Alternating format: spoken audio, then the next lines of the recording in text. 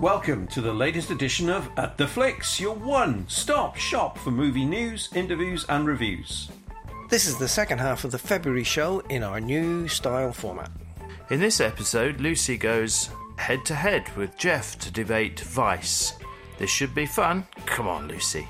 After that, we are off to the movies for our reviews, which this month are Green Book, The Lego Movie 2, and Attila Battle Angel. Alita. Sadly, one person didn't make it to all the review movies this month, and we will take the piss out of him later.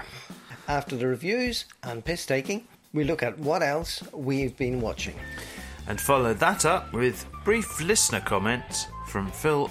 Finally, we finish with the big quiz. And in keeping with our new format, there are prizes this month. Woo-hoo-hoo.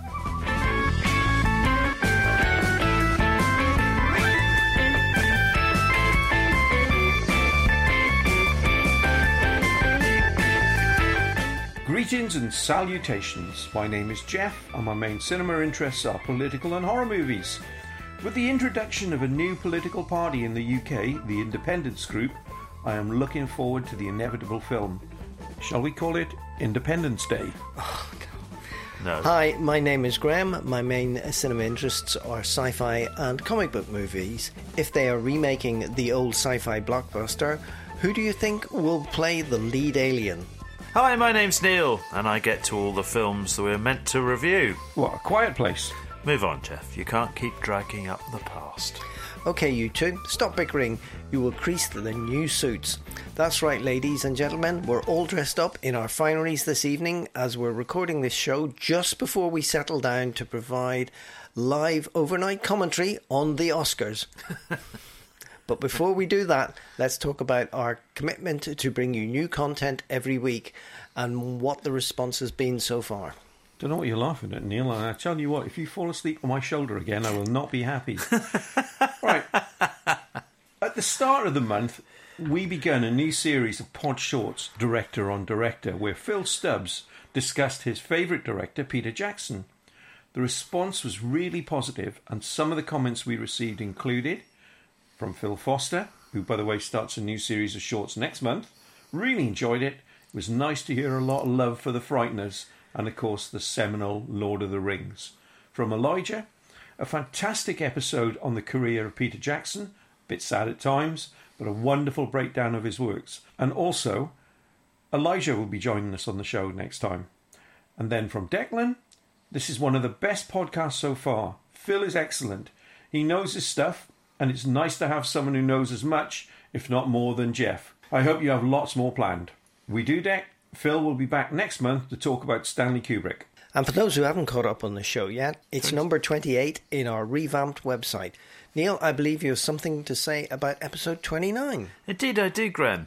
This was our mid-month show, which was built around an interview with location manager Mitch Ferguson. Even with the on-set noise that Graham had to tone down, the interview was very well received by our listeners. Paul says, I absolutely loved the interview. I think it brought the locations job to life, and I certainly learned and laughed a fair bit. You and us too, Paul. Midge comes over as quite reserved and well-spoken. He certainly sold the job, and if I was a 17-year-old looking to get into film, I know I would be very tempted. By the way, if you have the Radio Times for the week commencing 23rd of February, it has a great piece on one of Midge's shows, Shakespeare and Hathaway. It even mentions the place where we met Midge for our interview, in Stratford-upon-Avon, but it doesn't mention the noise. No.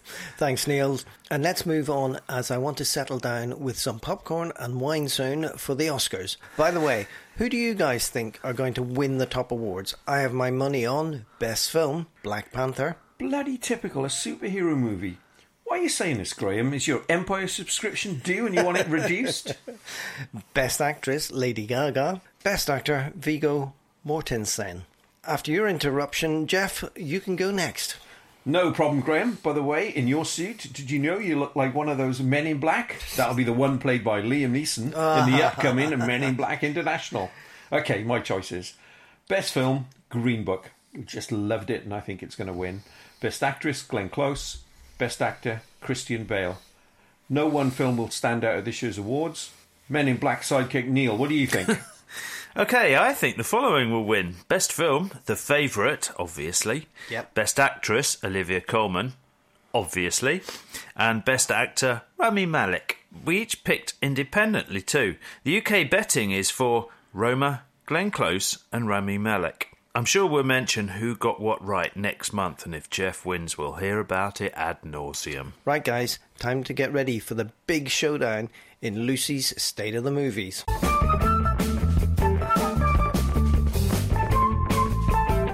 Earlier this month, we had the real pleasure of meeting Lucy and her partner Josh in London. As you probably can guess, we spoke a lot about film. What became apparent quite quickly is the opposite opinion Jeff and Lucy had for Vice. We thought it was worth recreating part of the conversation without Jeff swearing for you, the listener. Over to you, Jeff and Lucy. Welcome to the At The Flicks podcast. This is our section, Lucy's State of the Movies. Although for all of us at the moment it's the state of drinking, because we're in a bar or pub in London having a few beers and chatting about films. My name's Jeff. Hi, I'm Lucy, and I'm actually on the podcast with these guys in the flesh for once, so that's nice. Hi, I'm Josh, also known as Mr. Lucy Goes to Hollywood. So this afternoon we're going to be speaking about Vice, a wonderful political comedy from director Adam McKay. Boo, hiss. Now, before I give my views on it, I'm handing over to Lucy to say her views on a film that she didn't particularly like. I found Vice incredibly patronising for all the wrong reasons, in the sense that I know Cheney was a bad person. I didn't need obnoxious metaphors and a fake credit sequence to reinforce the fact that he was a bad man.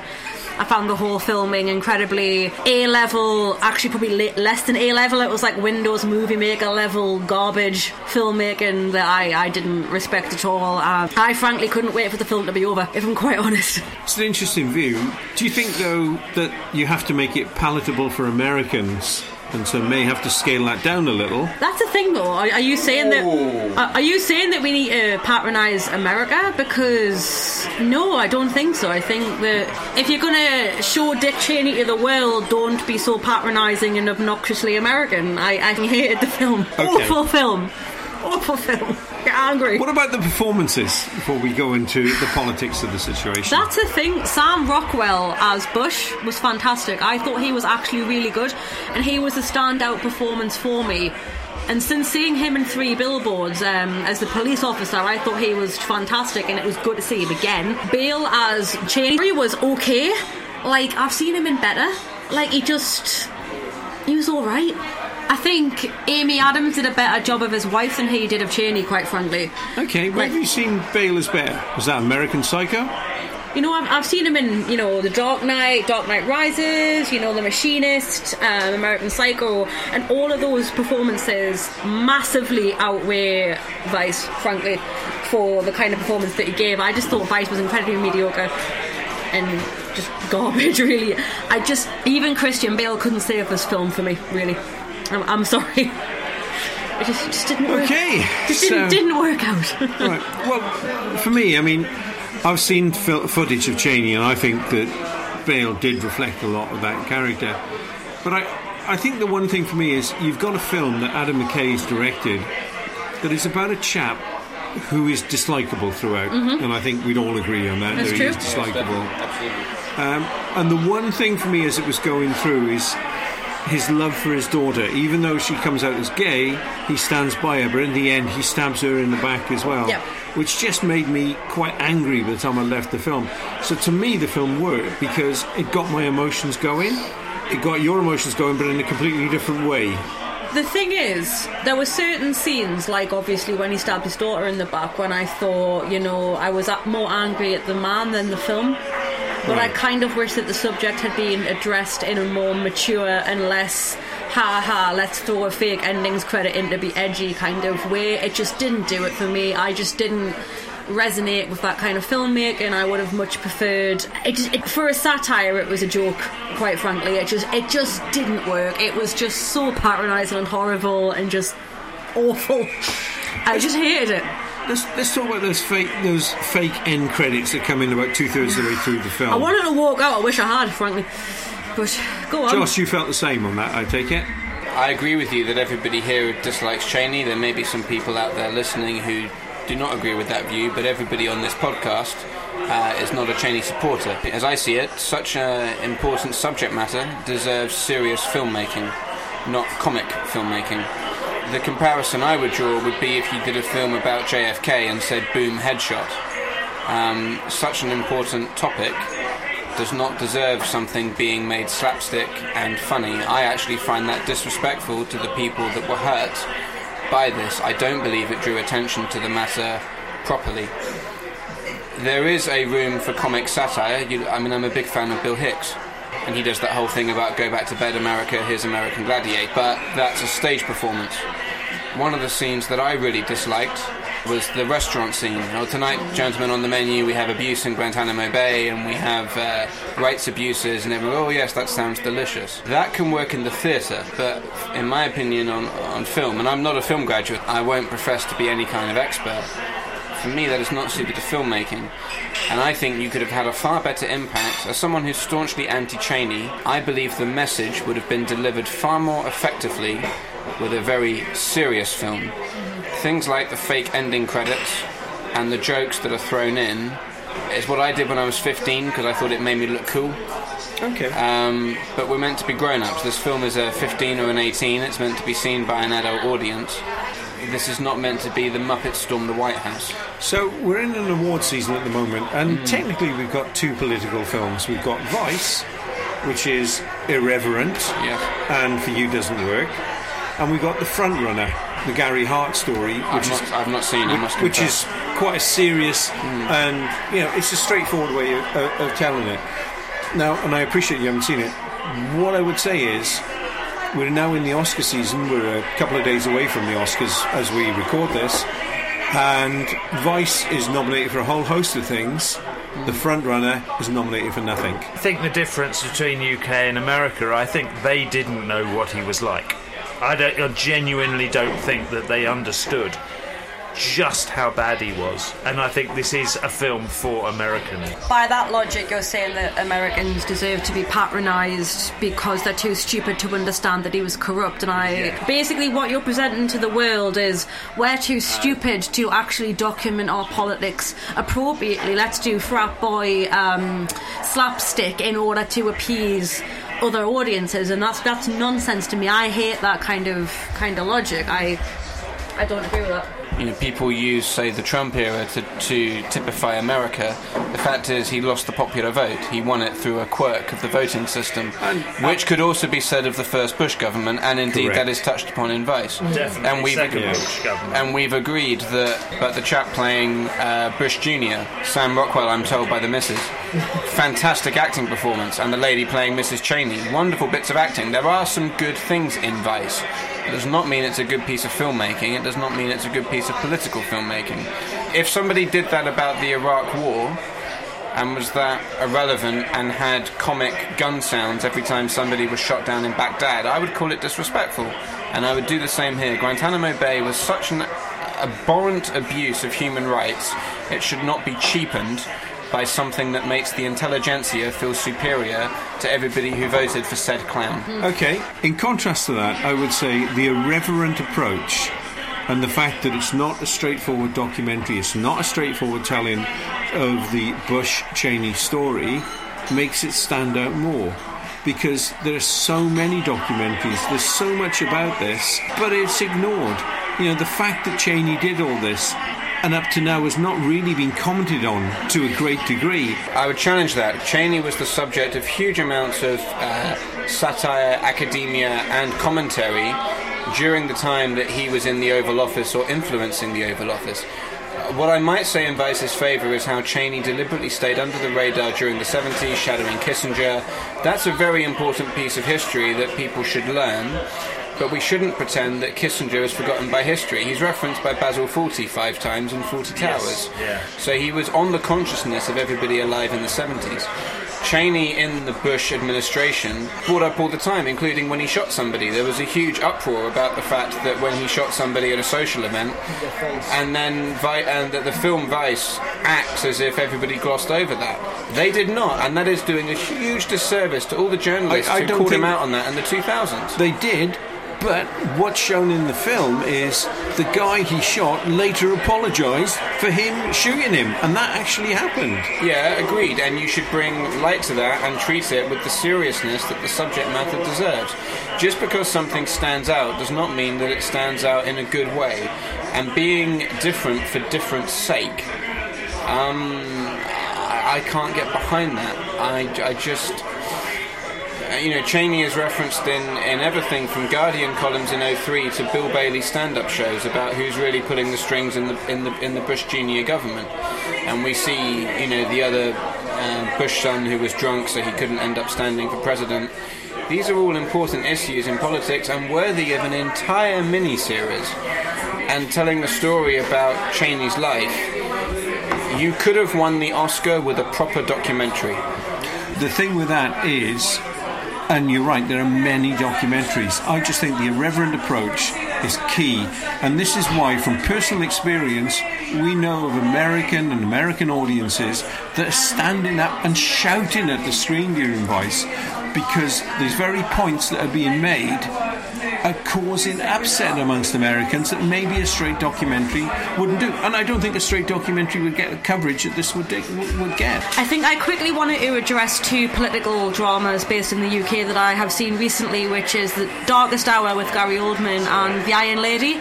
And both of these have been very serious, very profound, about very divided figures. So bear in mind, I'm a girl from the northeast. I don't particularly like Margaret Thatcher. However, I thought that the documentary did her persona justice, as did Darkest Hour with Winston Churchill. So basically, I feel that kind of film is more appropriate for politics, because they do such horrible things, and why should we be laughing at them like we're 16-year-olds? I find it incredibly inappropriate for all the people that have had to deal with the horrible things that came out of it.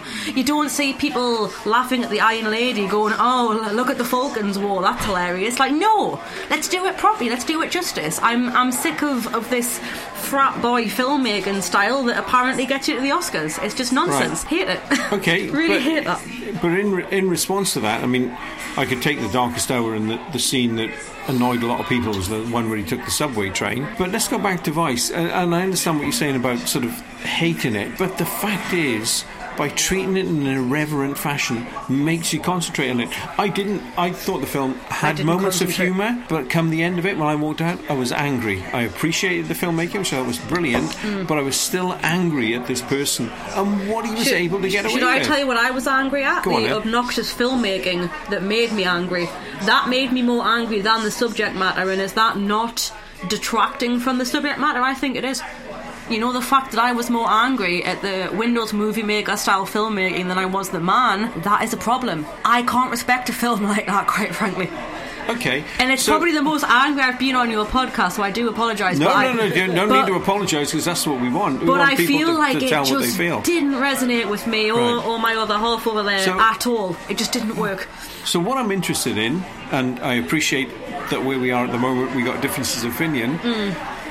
I've set the challenge to you both now to go watch Adam McKay's The Big Short. Yes. And I would really be interested in having a discussion about that. Of course. I wanted to see that when it came out. Yeah, so I'll do that. Why don't we come back on and talk about that? Because I think next I'm month, sure we should both do that. I think next month all of us have this conversation again about The Big Short, and let's see, because it's the same thing. It's an irreverent way of looking at that financial crash. He calls in people like Margot Robbie to explain default credit swaps. Steps outside the action for it. So it's the same sort of thing, but with likeable characters. So let's see if it works. Fourth wall breaking in and of itself, and talking directly to an audience about complex subject matter, I have no problem. I'm a big fan of the TV show Hustle, and there were scenes in there where they turn to the crowd and say, by the way, if you've never played Texas Hold'em poker, here's what all the hands mean. Yeah. But it's not done in a way that is patronising. It is not done in a way that cheapens the film's message. Panorama did it when Porsche and Volkswagen nearly bankrupted each other. They explained how short-selling shares works, which nobody really understands until you explain it to them. That's all fine. And again, it's what I call theatrical storytelling versus film storytelling. The argument here is not against the breaking of the fourth wall. The argument here is against the maturity of the argument made.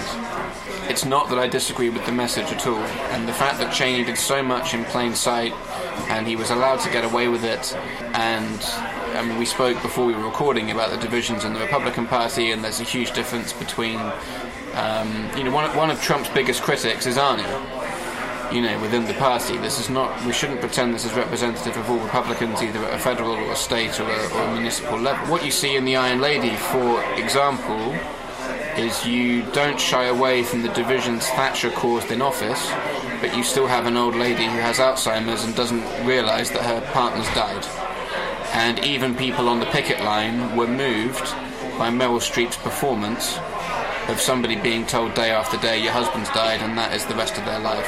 And nothing in Vice came close to that. Mm-hmm. Okay, that's interesting. And I think this is something we'll pick back up on after we've seen The Big Short, because I think the two films are linked, and it'll be very interesting to complete this circle of this discussion at that point. Yeah, and I think you'll see that the two films do link together. He's talking about a trilogy, but I think this all links together. Okay, so this, for our listeners, is part one of an interesting debate, and it looks to be expanding the political films of Adam McKay. And next month we'll pick up part two with The Big Short, and we will tie the whole thing together.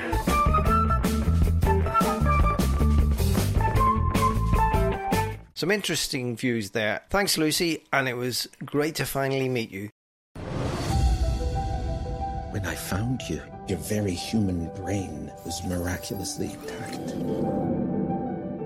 It's the loneliest feeling not to know who you are. In time, you'll remember. I remember black skies, the lightning all around me. Alita is new here. It's a harsh world down here. You gotta be willing to do what it takes. Alita, run!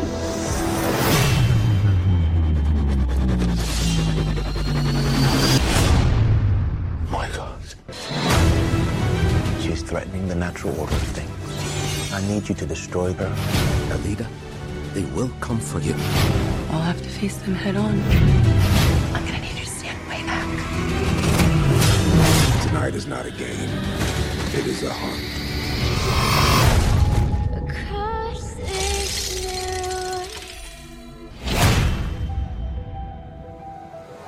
What's that? Our new review, Film Intro, a little burst of dialogue, sound effects and music to give you a flavour of the film we're about to review. That's a good idea, Graham. It's certainly better than listening to Jeff drone on with his synopsis. And speaking of which, Attila is set in 2563. Alita is set in 2563, I think my title's better, where the world is a very different place. Devastated hundreds of years previously in a war called The Fall, the majority of the survivors live in Iron City, which is in the shadow of Zalim, the last of the Sky Cities. People scavenge to survive in the rubbish left over from the wars or discarded from the Sky City itself. There, Dr. Dyson Idaho finds the head of a female cyborg with an intact female brain. Dyson, so that's where he went after Brexit. Good point. The Fall is probably the future's name for Brexit now. Anyway, Dyson rebuilds the cyborg, calls her Alita, or if you prefer my version, Attila. No. Okay. After his dead daughter. Alita has no memories of her previous life. However, Dyson begins to realise she has skills and talents many had long thought lost forever. Graham, as someone who is probably aware of the source material, how does this film match up to that? Yeah, the source material is over 30 years old now. It worked very, very well. I thought the visuals were fantastic. I thought the full CGI rendering of Alita was excellent and really well done. Yeah, I loved it. I really did. It had a sort of a weak ending, and it was definitely a setup for a new one, or another one, or a sequel. On the whole, I thought it was just brilliant. It was definitely close to the comic book. Maybe it too faithful? Is it possible to be? The criticism of it and people not going to it. It's interesting you say that, because for once I do actually agree completely with what Graham said. That, oh, blimey. I know, it doesn't happen often. So faithful to its source material in the fact that it's very fast-paced. And yeah, it just that's true. Runs at a runway, really. It just sort of stops. My other point is, it should have been called Attila. Yeah, the ending it's maybe a bit weak, but it just screaming out for a second episode, isn't it? I think we've all been impressed by the visuals, but what about the acting? The lead actress, Rosa Salazar, I thought she was excellent. You could actually see the performance coming through the CGI from the actual actor. Very much like you can see Andy Serkis coming through in a lot of his performances when he's taking on a full motion capture CGI character. I loved it. I thought she was very good. Thought her love interest, the lad, was a bit wet. And I was not impressed with him. But also with him, and that's one of the odd things. He's talking about things, you know, you take these motion capture characters and you believe them. So at the end of the film, spoiler for anybody who hasn't seen it, this character of Hugo loses his head and it's grafted onto one of these artificial creatures. And there you've got a mixture of clearly a real person's head and this motion capture. Yeah, and it just looks so odd. That bit did not work. They could have done with actually CGIing his head up a bit, because I thought it was a bit of a jar and it had that sort of strange uncanny valley look to it. While she looked fine. She looked really, really good the whole way through. Very believable. So, certainly one of the mainstream human actors put front and centre is Christoph Waltz. You know, I think he gives a good performance. What do you think, Neil? Yeah, I mean, he's not given a vast amount to do. He does a lot of cutting people up. He does a lot of walking around at night.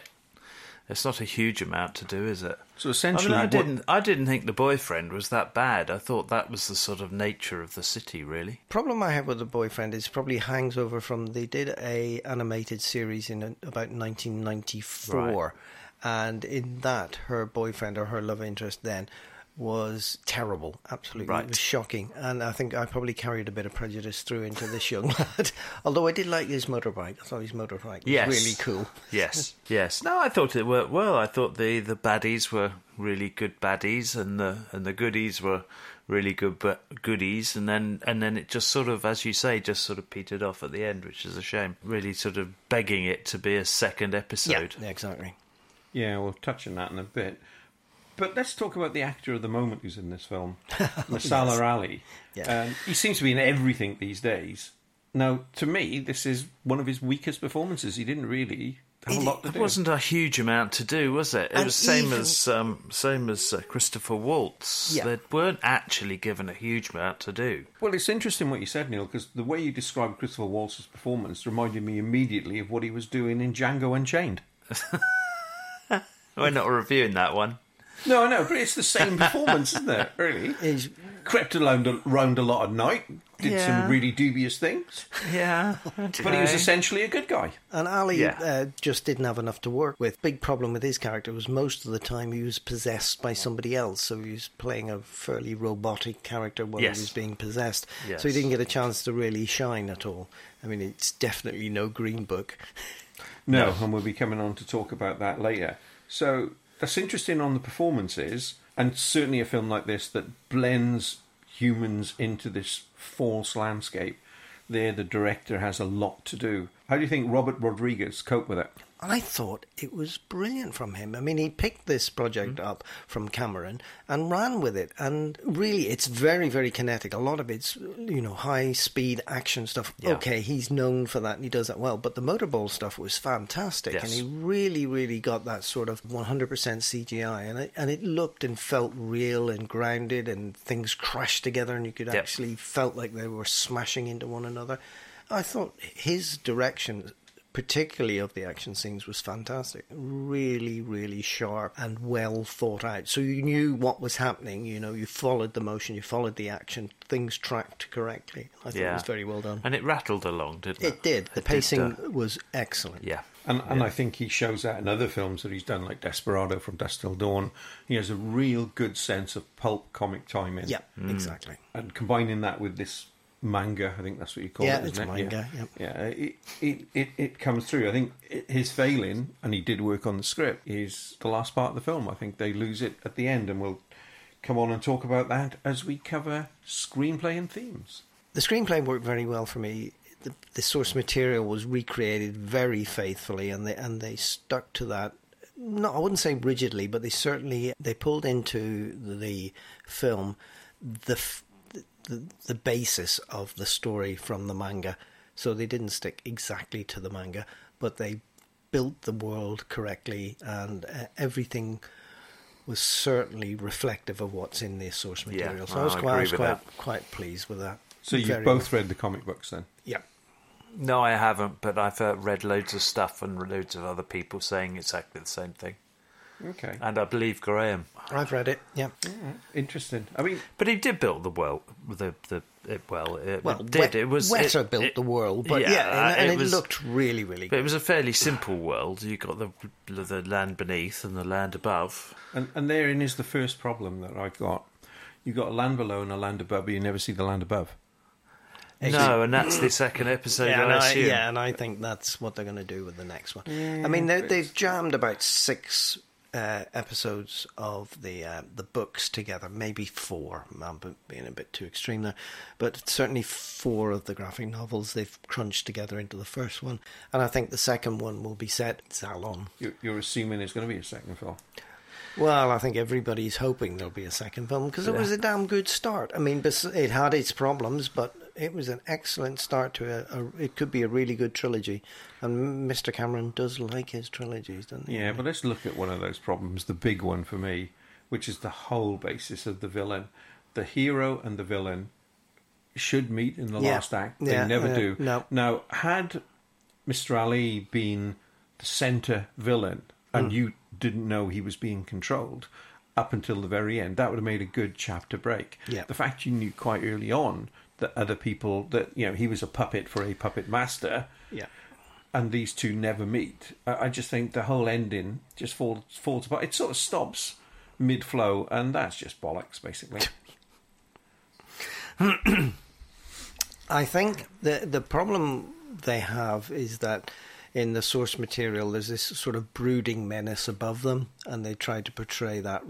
And if they didn't portray this sort of evil person from the past who lives above them, they'd really struggle with that. So it's a hard call, and I think they really were saying, okay, we'll answer that in the next one if we get a next one. And there's your problem. If you look at films like The Hunger Games, the first one, is almost complete in itself. Yeah, exactly, it's standalone. It does stand alone, yeah. Yes. Yeah. And films like, Neil, one of your favourites, The Golden, not so much the film, but the books, The Golden Compass. Yes. It doesn't even, it even the book cheats. kind of leaves it open. Yeah. But the book ends on a shocking moment, doesn't it, Yes. the first one? Yes. And they couldn't even do that.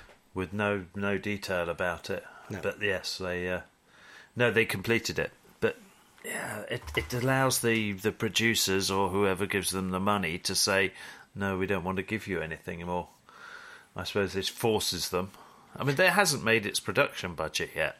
Do we know what it's made yet? Yeah, as of this evening, its worldwide gross is about 260. Yeah. So its production was about 170. So it's not doing too bad. I would say it needs to earn over 400 mil to then start turning them a healthy profit. There was a huge amount of advertising as well, wasn't there? And it needs to double its money really before they'll get another one. And if has it opened in China? Do we know? It took 62 mil on its opening weekend in China, so that's good. Yeah, and Japan. Because that's one it of the hasn't opened targets. there yet. Yeah, it's one of the targets. Oh, that may be the difference then.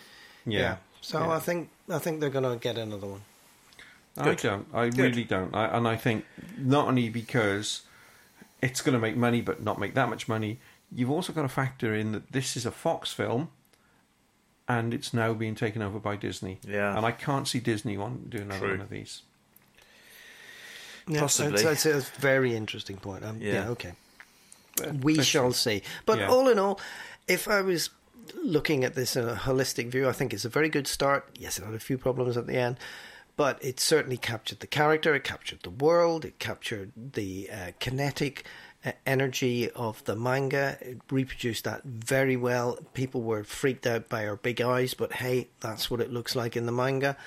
I thought the world building was exceptional from Weta. It did look lived in, it did look dirty, Yes. it did look scruffy in places. Yeah, definitely. And certainly quite futuristic in a sort of retro way. So I thought the world building was very, very good. Yeah, I mean, and using another Cameron one, Avatar, I think it created a world, and I think that's fair. I mean, even the character of Attila was Alita. was quite good, and I loved the pop references to things like RoboCop and Rollerball. Yes, the Rollerball. The Rollerball was absolutely awesome, wasn't it? Yes, and I could see that, and even the chanting was very reminiscent of Rollerball. Yeah, so that was very good. Like that. Yeah, didn't need CGI for that though, did you? And I think that goes into the cinematography. They bring in somebody like Bill Pope, who's got a history of these things, like the first Matrix movie and Spider-Man. And again, it all helps in the world building. I just think that, we can talk all night about the technical issues, and I think we're all going to agree that it's all good. It's just, for me, the story fell short. But only in the last... Only in the last bit. Only in the last bit. It faded. It faded, yeah. I mean, it came to a conclusion, and then they tacked on a little bit at the end, and I just don't think that worked. Okay. I just wanted to mention Jennifer Connelly. I thought she was so underused. Yes. So underused. Bland. Very bland. Very bland. Very, she's a good actress. She's got great range. She can deliver, interesting characters. And she was given nothing to work with. That was really disappointing. As say, all of the real people weren't given a huge amount to deal with, weren't they? Yeah. Okay, well, that's what we've been thinking. Graham, what have our listeners been having to say about this? So we've had some comments from long-time listener and friend of the pod, Phil Foster, from Phil the Bear's blog. And Phil says, it has two minor drawbacks that the average filmgoer would need to be aware of. Firstly, it is trying to cram a multitude of storylines into a 2-hour running time, and as a result, some of them feel underdeveloped. Secondly, as is the case for a lot of 1990s Japanese anime, it has a major case of style over substance with overly simplistic character behaviours. This should be a minor discouragement from those seeking a visually stunning slice of cyberpunk action. What's cyberpunk? That's a fair question. I don't know the answer. Right. So, cyberpunk is a subgenre of science fiction, and basically it's very dystopian. So people have incredibly advanced technology, but everything's falling to pieces around them. Right. Cyberpunk comes from the early 1980s when people like William Gibson wrote in a very, very different style to any science fiction that could come before. There was lots of gangsters, lots of street crime, lots of very, very advanced tech stuck in people's heads, but they used it for criminal activities. It's a very sort of, it's almost like film noir was a very different take on sort of big cities and crime in big cities and things like that. It's more of a technological noir stuff. Cyberpunk. Totally good. I've learned something there. So what do we think, guys? Fast-paced, enjoyable, maybe a little rushed through lots of storylines. As we said, the actual human people didn't get a lot, but Alita was good and loved the rollerball. Maybe a little rushed, but yeah. And the ending was just a bit meh. Yeah, I agree. I've got to agree with you there, Neil. Thank you very much. Up to the last 20 minutes, then it just fell apart. If they make a sequel, could we call it, Attila versus Gollum? That would be great to bring them back together. Maybe that is who is waiting up in the city for her. Oh, yeah, Gollum. Thanks. Yeah. Gollum. And Attila. Yeah. Whoever he is. She is. All right. So in conclusion, I really liked it. I thought it was well done. I thought it was a huge improvement on the anime versions in the 1990s. I was very pleased with everything I saw. I'm desperately hoping that there's another one in the series. I liked the central character. I thought the actress who played Alita did a fantastic job in motion capture, and she really threw her heart and soul into it. Hopefully we'll get another one. Yep, it gets solid recommendation from me. I think it's an excellent movie to go and see. So if you enjoyed Alita Battle Angel and want to watch something in a similar vein, I would probably recommend Avatar, also by Cameron. Again, incredible world building, very different, completely motion capture. Right. On to Jeff's review next. You're reviewing Green Book, Jeff. Some guy called over here, a doctor. He's looking for a driver. You interested? I am not a medical doctor. I'm a musician. I'm about to embark on a concert tour in the Deep South. Do you foresee any issues in working for a black man? You in the Deep South? There's gonna be problems. Promise me you're gonna write me a letter. Dear Dolores. I saw Dr. Shirley play the piano. He's like a genius, I think. How does he smile and shake their hands like that? Because it takes courage to change people's hearts. What are you doing? A letter. May I? Dear Dolores, sometimes you remind me of a house. You know this is pathetic, right? Put this down. The distance between us is breaking my spirit. Falling in love with you Was the easiest thing I have ever done. P.S. Kiss the kids. That's like clanging a cowbell at the end of Shostakovich's 7. That's good. It's perfect, Tony. Come on, get out now. You never win with violence. You only win when you maintain your dignity. You don't know your own people. You, Mr. Big Shot, doing concerts for rich people. So if I'm not black enough, and if I'm not white enough, then tell me, Tony, what am I? Won't you tell me? Based on the true story of two extraordinary men in the early 1960s, there is Frank Vallelonga, or as is better known in New York Italian-American circles, Tony Lip. A tough bouncer with a reputation of being able to talk his way out of anything. Then there is a renowned concert pianist, Dr. Don Shirley. Cultured, he lives above Carnegie Hall, and black. When the club Tony Lip works in is closed during the winter for renovations, he takes an 8-week job of driving Dr. Shirley to a series of concerts in the Deep South. Famed for its racial tolerance at that time, not. And the Jim Crow laws. Jim Crow laws. Absolutely. However, over the course of this, at times frightening journey, these two very different men slowly begin to understand each other. Jeff, were you impressed by this award-winning film? Certainly was, Neil. So far, it's my film of the year. I think it's absolutely brilliant. I am being increasingly sickened by the amount of American films coming out that trivialises the history of black Americans in the 20th century, almost forgetting that segregation ever happened. You take a film like this, and I know it's been criticised in some circles, but I think it's been criticised unfairly, that shows that journey through a still segregated America in the early 1960s and how these two men come to understand each other. I think it's marvellous. Yeah, the Jim Crow laws, the segregation. The idea of the segregation was that there would be two things and they would be of equal value.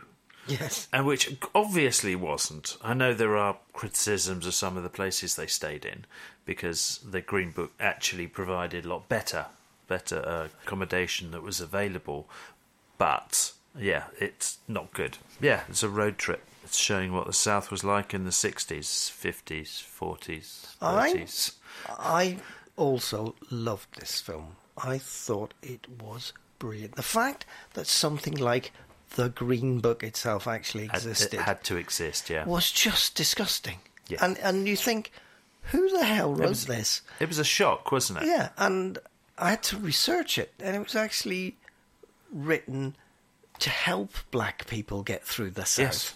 I thought it was something produced by white people to say, don't come near anywhere we are, but it was actually a sort of a safety guide for black people in the South. It was unbelievable. Now, I honestly don't know the answer to this question I'm about to ask. Did we have anything like it in the UK? I don't think so.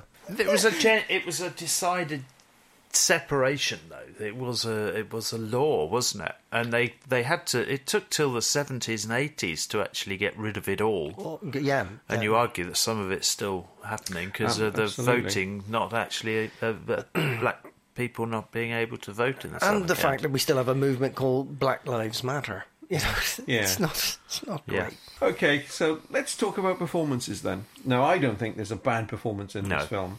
Viggo Mortensen, guys, what did he do for you? I thought he was brilliant. Fantastic. I really thought he was brilliant. It was not only was it very laid back in places, but the physical things he had to do, like the constant eating.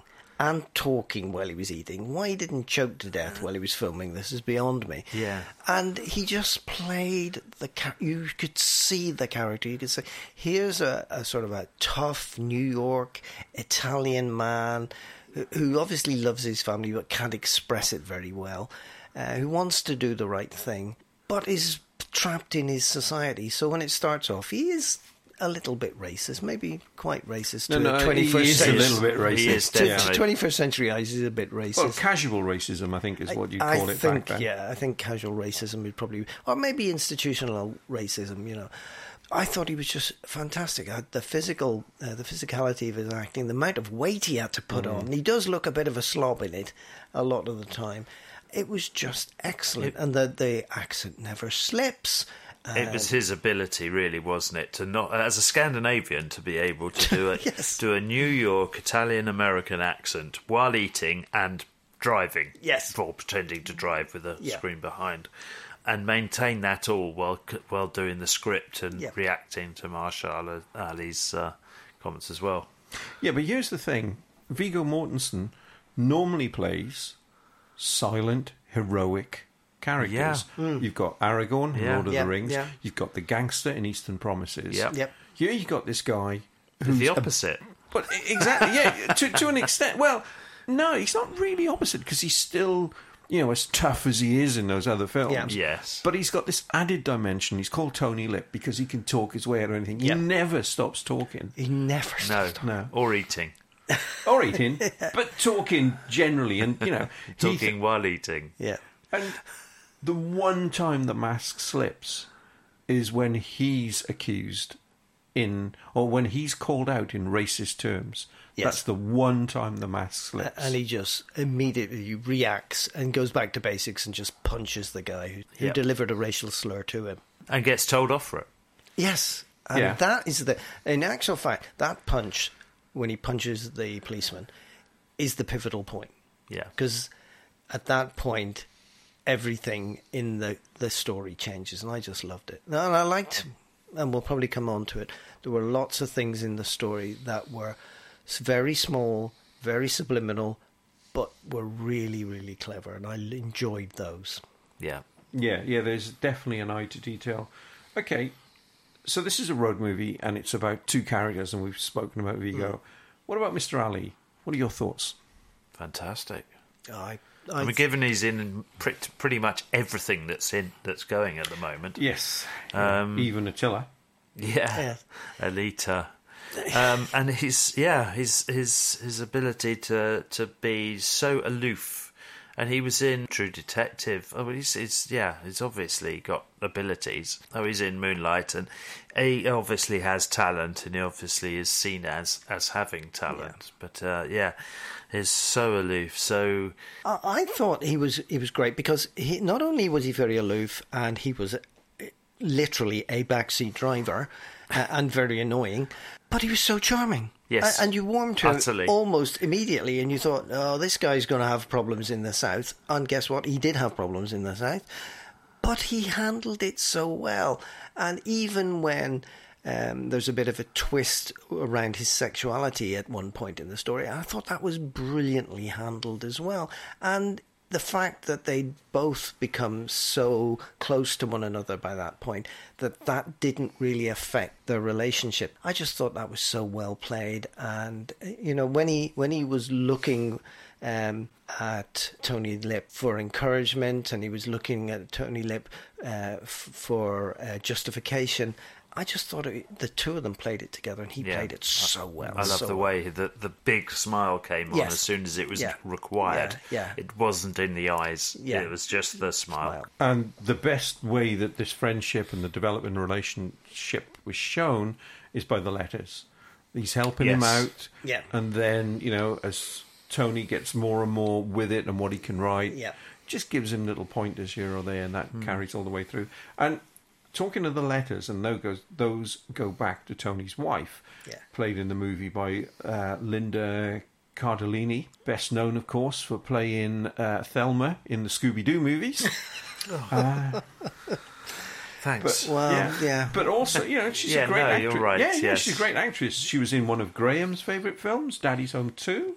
A real high point in her career there. Absolutely. But also in A Simple Favour, and she just genuinely plays these completely different roles, and you almost don't notice her in the film. But the point I want to make with her performance is, we speak a lot about the race and the two men and how they get over it, but also there's a female perspective that comes in, and it's very subtly shown in this film. We spoke a bit about the two black workmen that come in. They both have a drink. He takes the glasses out of the sink and throws them in the bin. She opens the bin at a point later on, sees the glasses and retrieves them. So you immediately know, without a word being spoken, where both those characters And she reside. engaged the two black people to come in and fix the sink, didn't she? So she had no problems with that. And I think it was him coming round to that was one of the other points. And this film is very circular. There are constant repeating themes in this film. And there's balance in this film, which I thought was really, really subtly done. So you have the bad cops, you have good cops. But just staying with Linda Cardinelli for a minute, it goes full circle at the end. And again, it's understated, but the look of pleasure in her face and her eyes, with the fact that her husband has made the leap that she had already done, I thought was tremendous. Yeah. And again, I just think the whole thing was well done. I like the little piece with the Lucky Rock and the constant backwards and forwards of who knows the Lucky Rock exists and where is the Lucky Rock. I just thought it was just the fun little things like that. I loved when they went to the saloon at the end with all the black people in there, and he played jazz with the band, and I thought that was just great. And then he, from that he's welcomed and he's accepted, and his music is appreciated, and yet his music was appreciated by the white audiences as well. Only if he was playing simple tunes. Yes, but but it wasn't accepted in anywhere else. You're okay in front of the piano, but don't go in the bathroom. It was wonderful. Very clever. And don't play anything complicated. And here's the biggest surprise with this film. We all enjoy it. Great performances, good script. And let's look at the director who brought this together. It's Peter Farrelly, the guy that did Something About Mary, and Me, Myself and Irene. Yeah.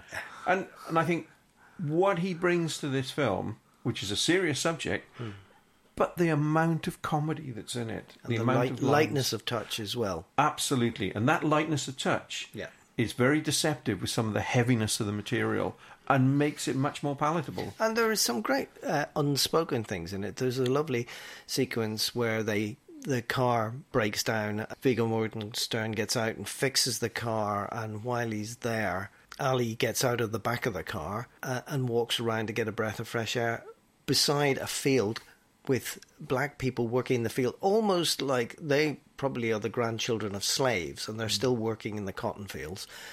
And they look across the road and they see this white man opening the door to let this black man in. It must have looked like these people had arrived from Mars to them. Yeah. They'd never seen this before. And that was just beautiful. There wasn't a word spoken in that scene. It just what happened, and then it moved on. He gave them time to develop things, didn't they?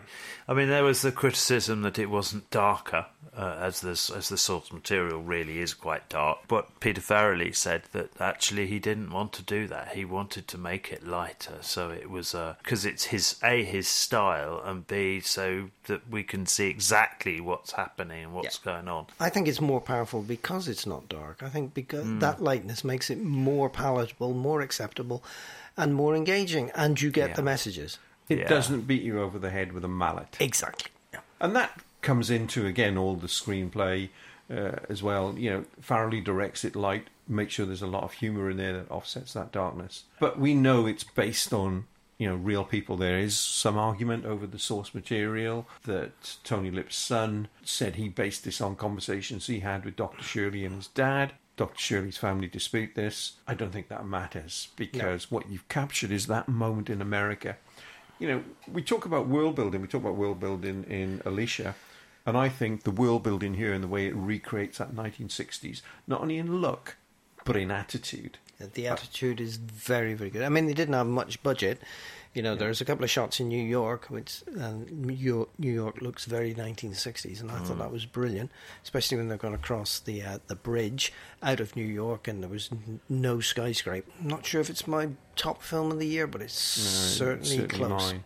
I just love that fact that it deals, unlike a lot of films, certainly American films at the moment, and particularly those stupid superhero things where you resolve everything with violence. This is about standing up with dignity.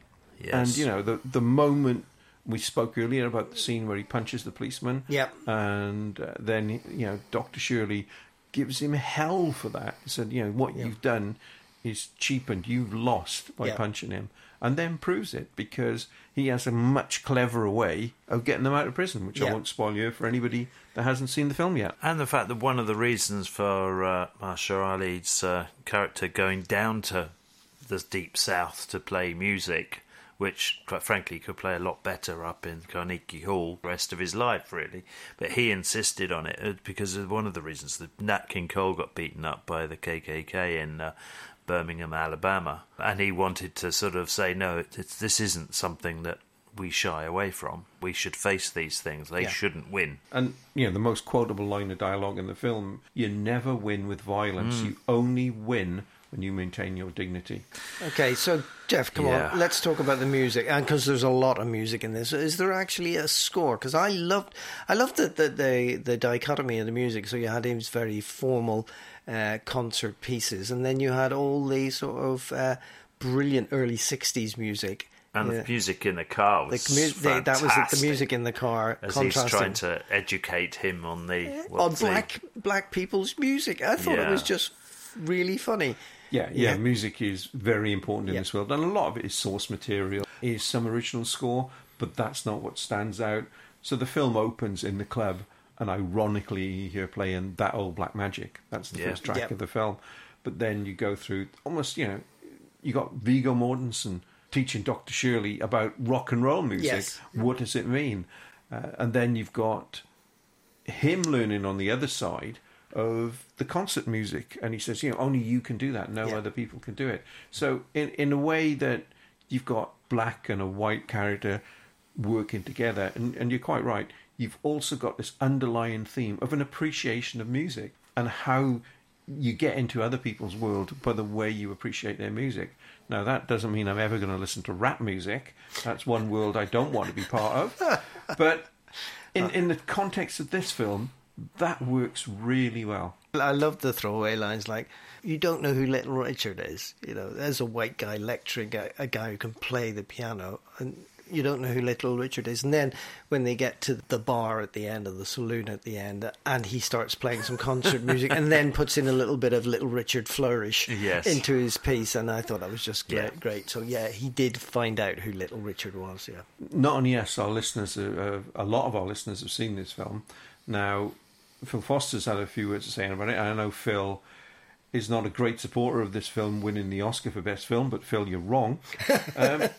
And Phil says it's a humorous, feel-good movie that highlights racism that is not too far in our past and seemingly more present now than we should like. A film that is certainly worth your attention. From Jay, the racial tension and unsettling backdrop of segregation in the Deep South during the 60s is cleverly implied rather than sensationalised with heavy-hitting scenes, and is well counterbalanced with a thoroughly infused sense of levity. Fortified with breathtaking musical performances from Ali and an infectious soundtrack, Green Book is a well-placed film at a runtime of just over 2 hours, and one which does an effective job of reminding us that people are always more interesting than prejudice when the opportunity of time and proximity are made available. A very good comment. It's a really good comment. Thank you, Jay. You like the film more than Phil. So, guys, let's sum up. Came out thinking, well, everybody should really watch this film, just as but it's more, for me, it was more of a documentary. That's an interesting point. It had that feel of a documentary rather than a cinematic experience, but the documentary worked extremely well. Although I did like the cinematic effects. I did like the cinematography. It was all pastels and everything, wasn't it? Which sort of, I can see Peter Farrelly not really wanting to do the darkest of films. No. But it was a very sort of light tone and keeping everything up, concentrate on the people, on the people. It's not that. It's not Driving Miss Daisy. It's not bland. No. There's some real point to it. There's great performances. It's entertaining. And it gives you a little bit of life without ramming it down your throat. And it's brilliant. Not 12 Years a Slave as well. That's 12 Years a Slave, really hard-hitting. Yes. I've got the message. Thank you. I've got the message again and again and again. But there is room in the cinematic fold for Driving Miss Daisy, for 12 Years a Slave, for the one I've already forgotten, and for Moonlight. Moonlight. But so there is room in for that, and I think it exists because it should do. But I would give you a strong argument that 12 Years a Slave whitewashes itself, because there's a really serious issue in Solomon's book that is just not dealt with in the film, and that is around the character, the Reverend character, as played by Benedict Cumberbatch. He writes of him, and in his book he says, if all slave owners were like this, then slavery wouldn't be such a problem. Now, that's really controversial. So how did Steve McQueen deal with it? He made the Benedict Cumberbatch character weak in the film. And you've avoided the issue by doing that. It's something that you need to talk about. Slavery is wrong. There's no question that on any level it's wrong. Yet when somebody who's in that system, is that Stockholm syndrome that's making him say that? Because he'd been in that system for a number of years by that stage. Did he really genuinely believe that about that chap? Yeah. It's an issue you've got to talk about, because if you don't solve that problem and understand it, it could happen again. And that's always the worry, that we slip back as a society. But let's not get too heavy. This has a lightness of touch, deals with a heavy subject. I think it's brilliant. So far, my film of the year. No, I really, really enjoyed it. I thought it was excellent, and I hope it wins an Oscar for something. Something, yeah. Yeah, well, we'll know shortly. Don't crease those seats, lads. Okay, if you like Green Book, then you may also like these movies. Lovin', the true story of Richard and Mildred Lovin, who got married when interracial marriage in parts of the States was illegal. And this also was in the 1960s. Yeah, it's a great film, Driving Miss Daisy, okay, we've disparaged it a little bit. But this Oscar-winning film is charming about a relationship between a white woman and a black chauffeur. Just don't expect any great depth from it. We've also once or twice thrown in about much darker films and darker approaches to the material. Well, if you want that, go watch Mississippi Burning. Gene Hackman stars in the true story, which shows some of the real horrors of racial inequality in 60s America. And finally, another black and white mismatched team, 48 Hours. Nick Nolte and Eddie Murphy. It's still not politically correct. No. But it's great fun. No. Okay. A lot of these films are set in the 60s, aren't they? Set 48 Hours, set in the 80s. Yeah, but Loving, Mississippi Burning. And I would add to that list, actually, Hidden Figures, which I thought was wonderful. Cool. Fantastic. Right, and now we move on to our next film, which is the Lego Movie 2. The second part. Set 5 years after the events of the first Lego Movie. Once, everything was awesome. Now, everything is bleak. Hey, Lucy! I brought you coffee! Coffee. The bitter liquid that provides the only semblance of pleasure left in these dark times. Oh my goshness. Did I interrupt you brooding just now? This is all my fault. Hang on to your fronds, Planny. We're going to save Lucy. You tell me to... The name's Rex Dangervest. Galaxy defending archaeologist, cowboy, and raptor trainer. I don't get it. Will you help me rescue my friends? You don't want to go anywhere near the Sistar system. It's ruled by an alien queen. Only the toughest are gonna get out of there alive. Hey, guys. No, go back. The horse was much more palatable. I got a payphone and a play phone. I gotta get it, baby. No, I did not. A1, hit him with the A1 song. Sing J1, not the A1. Who are you? I'm your worst nightmare. You're me when I'm late to school and I forgot my homework and my pants are made of pudding? Jeff, how come you're talking about the plot of the film? Finn's younger sister Bianca is now creating a world of her own with a mixture of Lego and Duplo. Jeff, where are you getting this detail from? You know. Gibson off. In the Lego world, this combination has resulted in an apocalypse called the Apocalypse Berg. Still, Emmett remains upbeat and sings "Everything is Awesome." Neil, what are your thoughts on this cartoon? Well, the original Lego movie was new, fun, and it exploded onto the scene. It was fantastic. Everything was made of Lego. The song, everything was awesome. Really got into your head. It flew along. It was a good story. It was fun. The jokes were all flying in from everywhere, and it really was good. And so I kind of didn't have the same excitement leading up to it. So maybe I lowered my expectations. I thought, okay, here we go. This is going to be just more of the same. More of the same. And of course it doesn't live up to the first movie. The first movie obviously just was fantastic. Go on, Jeff. I thought it was better than the first movie. Yeah. You haven't seen either of them. No, Jeff, I haven't. You haven't seen either. I meant to. I meant to see them. I was ill. Yeah, you just make it up. Yeah. But then again, it is funny. I think you went with you. I went with you, didn't I, Graham? Did. And it was. If you'd come too, you'd have seen it, Jeff. Yeah. I was hoping to, but at that point, I was trapped in the toilet. I was trapped in the toilet. Anyway, there's jokes everywhere. There's in-jokes galore, visual humour, songs, fun for everyone. It's a real sugar rush. It was very, very well done. For a second movie, they knew they were a sequel. That was part of the joke. Yeah. I just thought they did a great job when they wrote this, and they took it to the next level, but left all your favourite characters in there. So Emmett was still stupid.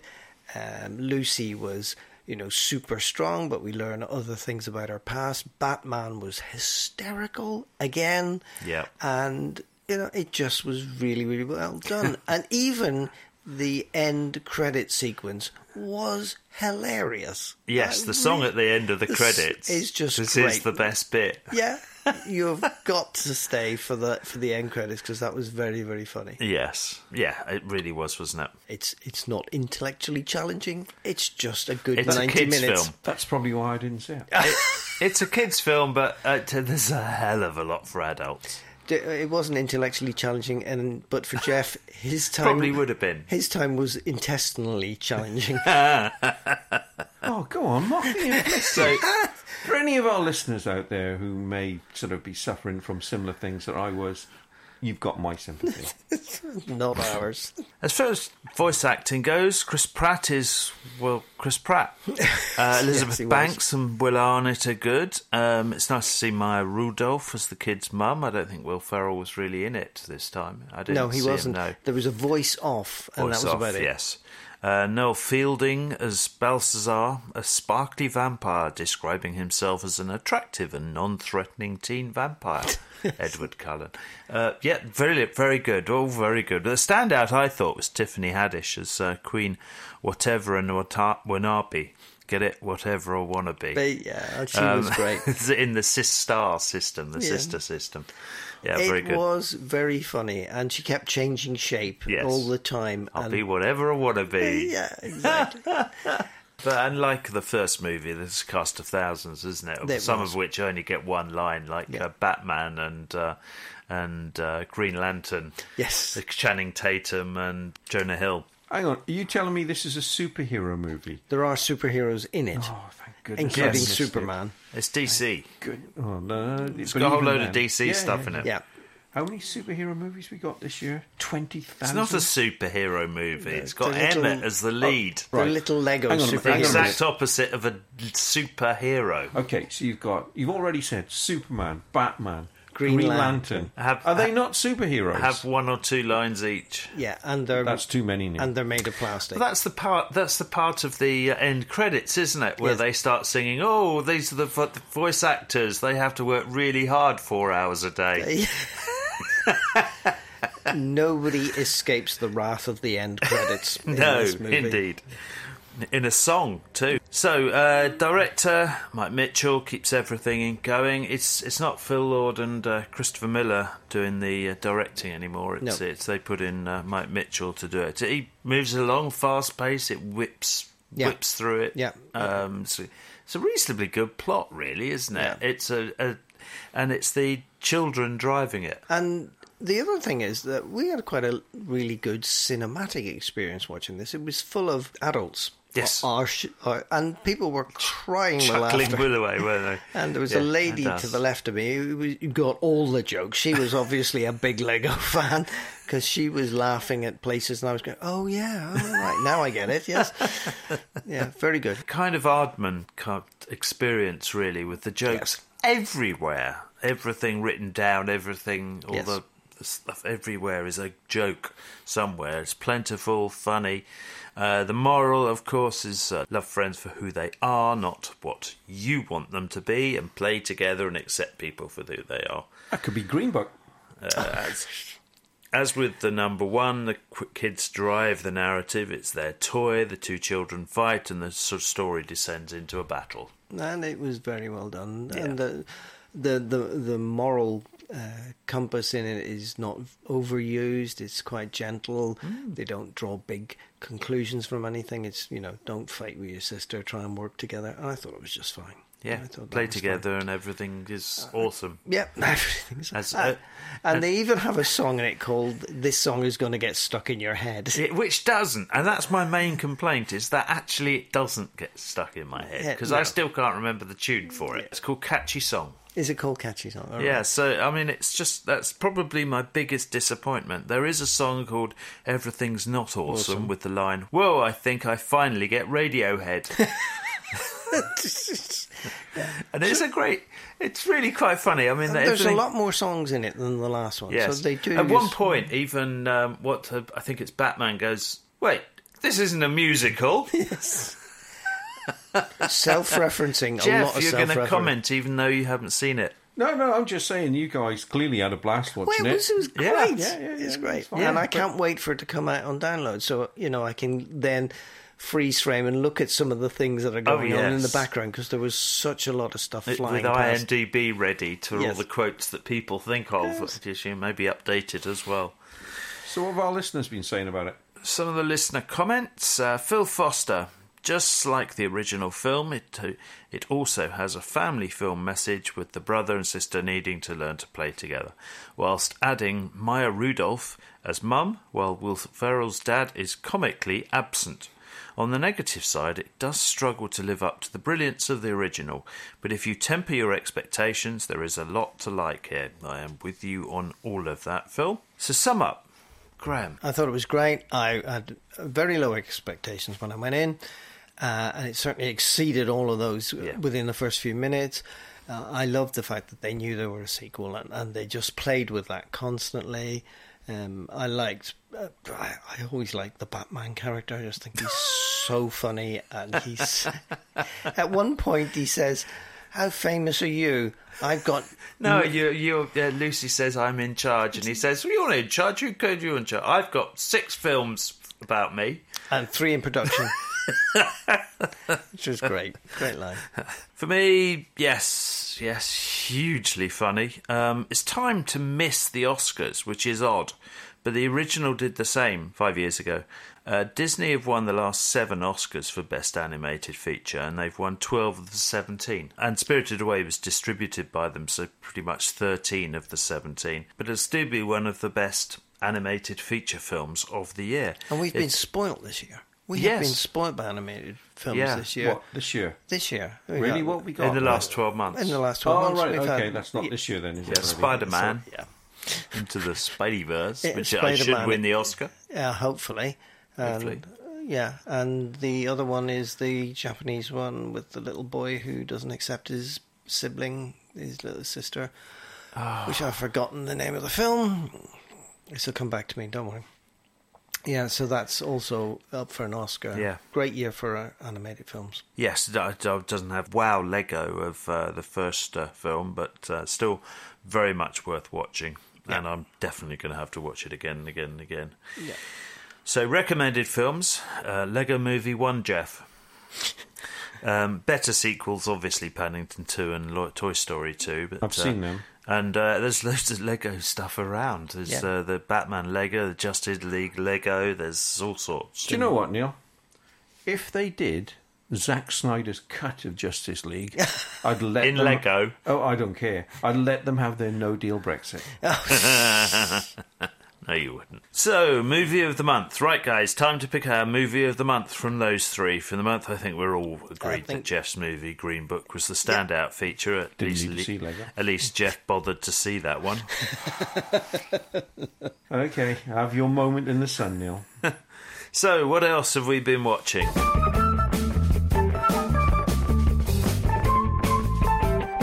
Can You Ever Forgive Me? Melissa McCarthy and Richard E. Grant are spot on. Great performances. See it before you read about it. It's really good. Vice, the title refers to Cheney's nickname given to him by George W. I thought it was excellent. It is a historical documentary rather than a cinematic experience. Well, Christian Bale is outstanding as Dick Cheney. The film only scratched at the surface of the horrors he orchestrated, but it's still hard to believe he managed it all. A rags to riches story, and is given credit for this in the film, and is presented as a fairy tale.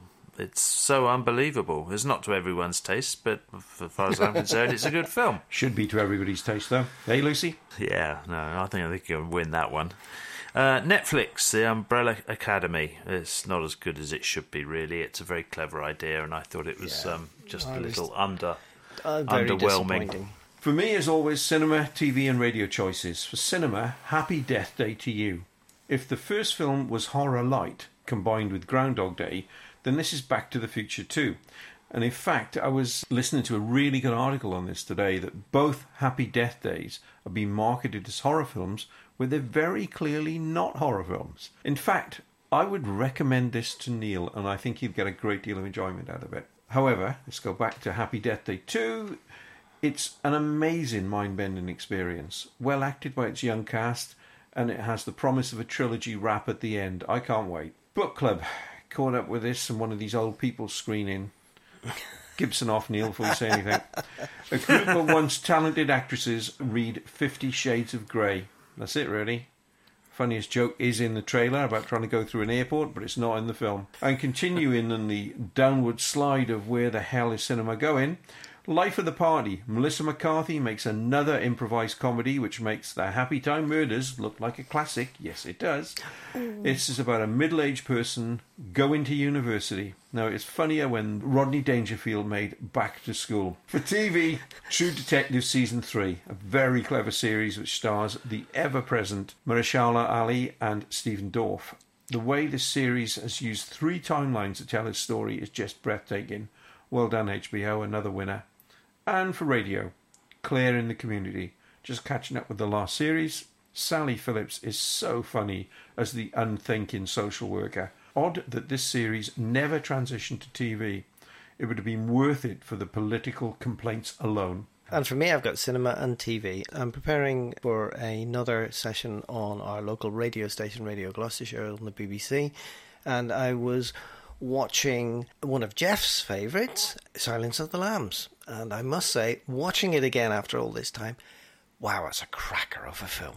I hope it was Welsh lamb. That was my cinema experience for this week. On TV, I've been binge watching The Expanse Season 3, a fantastic hard sci-fi story on Amazon Prime here in the UK. If you can get to see The Expanse, it's in its 3rd season at the minute. It's well worth binge watching the entire 3 seasons. Absolutely fantastic story. First contact story about a alien molecule that appears in our solar system and then starts to mutate and evolve, and it's really, really good. And also been watching the new Star Trek. That gets better and better the more I watch it, and this week's episode was particularly interesting. So there's 2 complete series that you can binge watch. Do they still have dilithium crystals in this Star Trek thing? No. They don't? No, they're powered by mushrooms this time. They actually... Of course. Yes. How do you think the bloody scripts are written? What else would they be powered by? No, they travel through space and time using a fungus network. Yeah. It's Star Trek. What can you do? So, look for something original. Don't know. I mean, it might actually come true. Yeah, it probably. Weirder things have happened. Yes. So, yeah, that's been absolutely excellent. Oh, and on the comic books front, Neil actually put me onto this comic book. I'm really enjoying a couple of comics he recommended. The first one is Cal Exit, about California trying to leave the United States, which is really, really quite gripping, incredibly violent.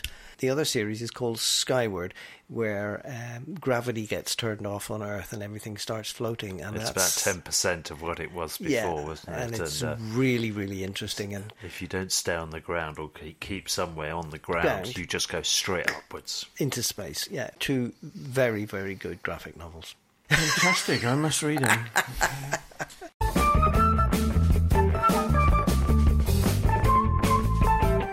Continuing with our listener comments, what else have they been watching? Let's talk to one of our favourites, Phil, a.k.a. Phil the Bear.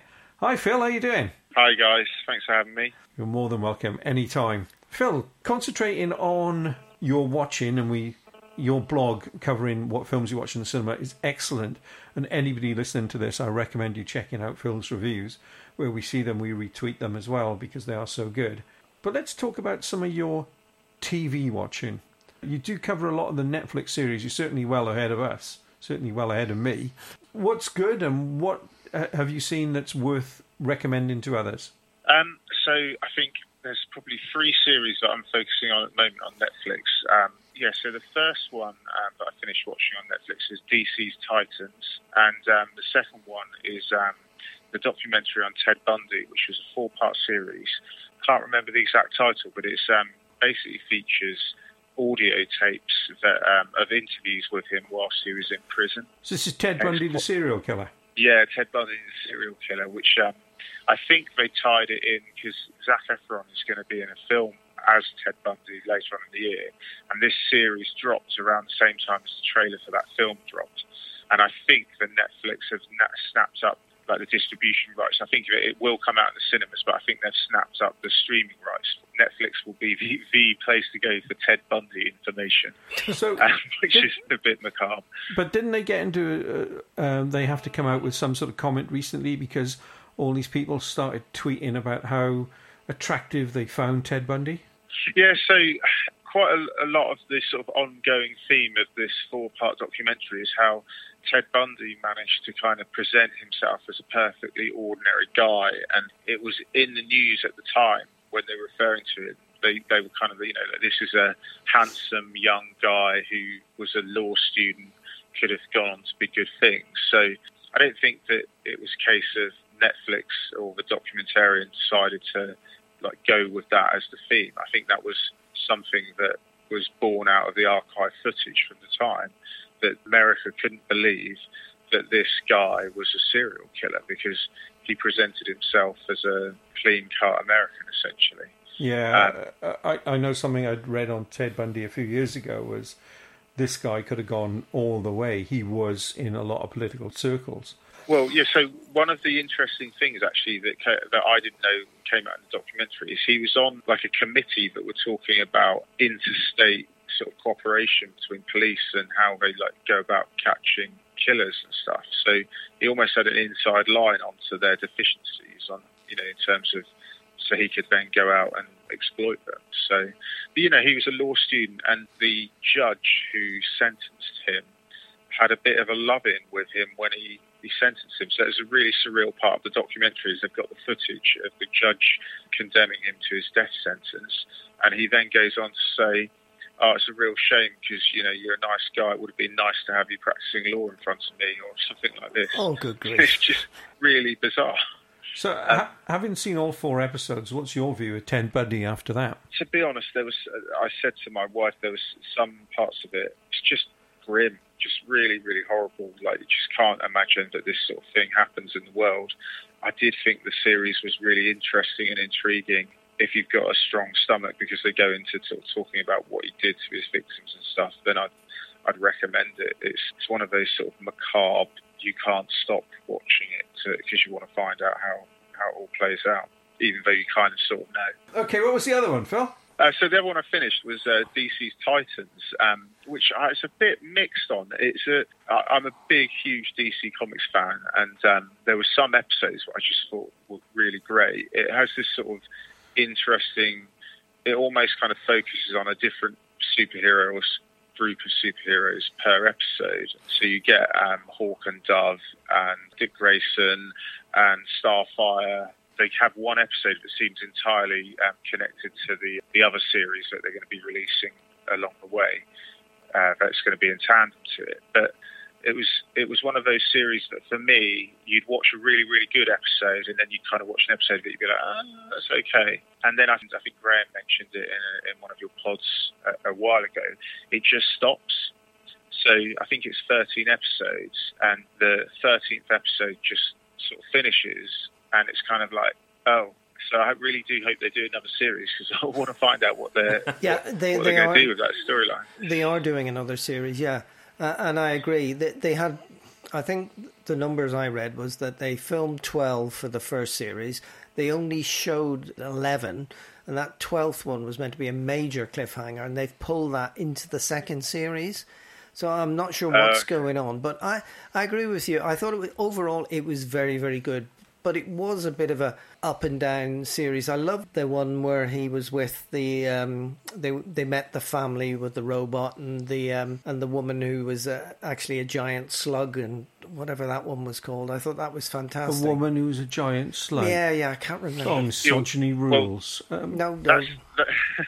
That's the episode that's teeing up their next series, isn't it? Because that's got Brendan Fraser as the robot. Yes. And, I can't remember what the series is going to be called, but it's almost going to be like where the Arrow and Flash kind of run concurrently.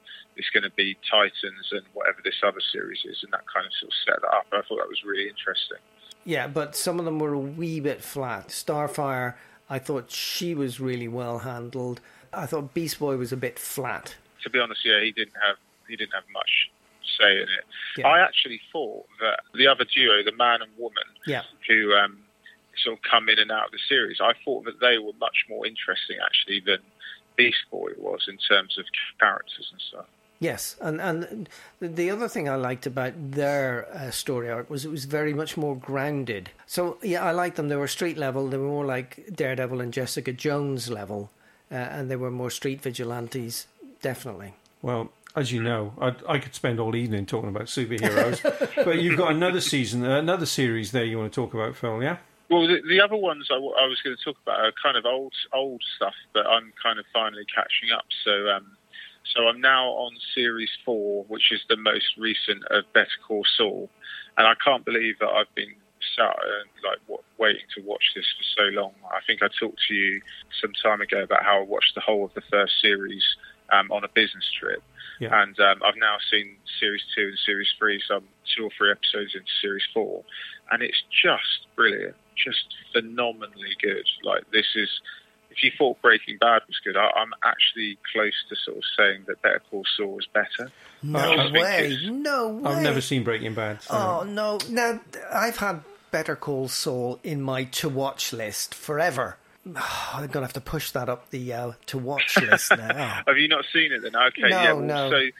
So seriously, I just think that it's just genius. I mean, it's really cinematic in its sort of quality. The acting is phenomenal, and just the way that you can see this character becoming, because obviously he's not Saul when the series starts, and there's just little things. It's like, things are building and building and building, and you can see that this is a character who wants to do the right thing. He's not necessarily inclined to do the right thing, but he's trying. But then, it's like the straw that breaks the camel's back, and you can see him just sort of turning into the Saul that we know from Breaking Bad, and it's just really, really good. I don't know if I think it was perhaps so good if it wasn't informed by Breaking Bad.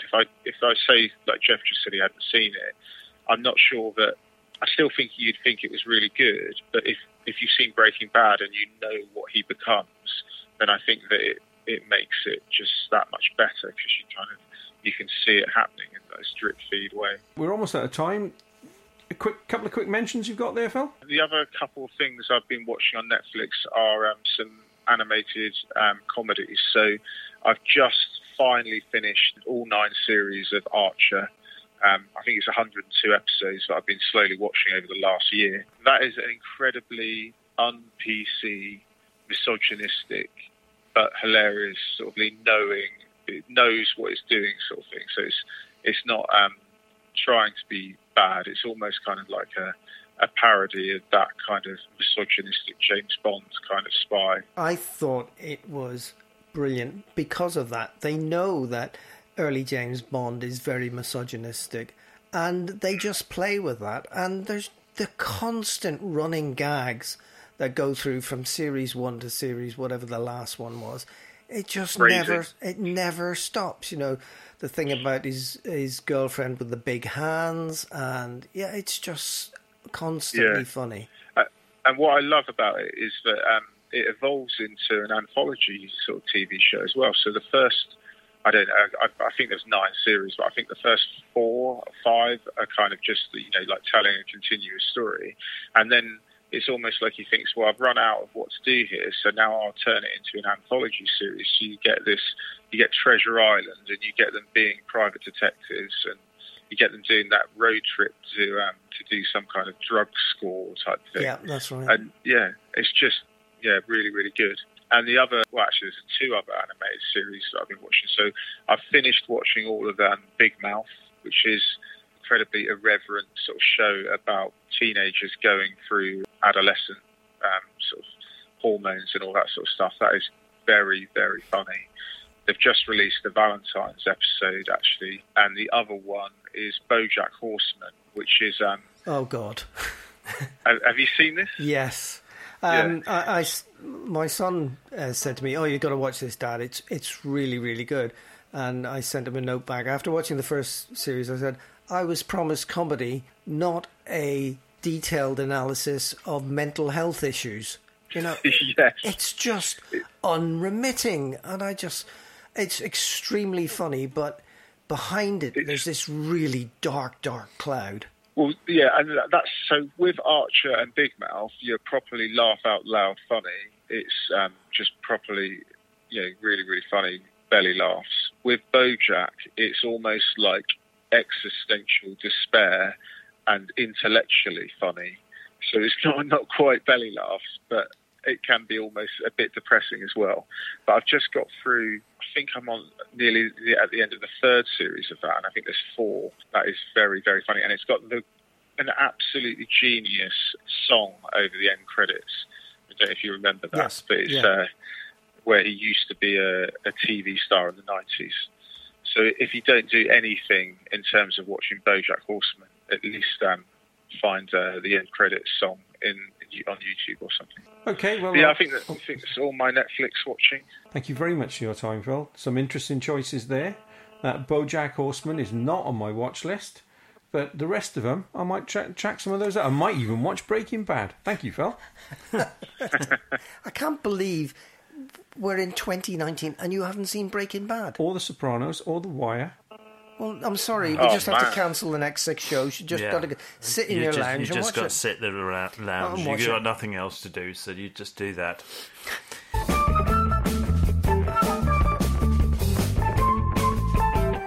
As for next month, Neil will be reviewing Fisherman's Friends. The film, not the lozenge.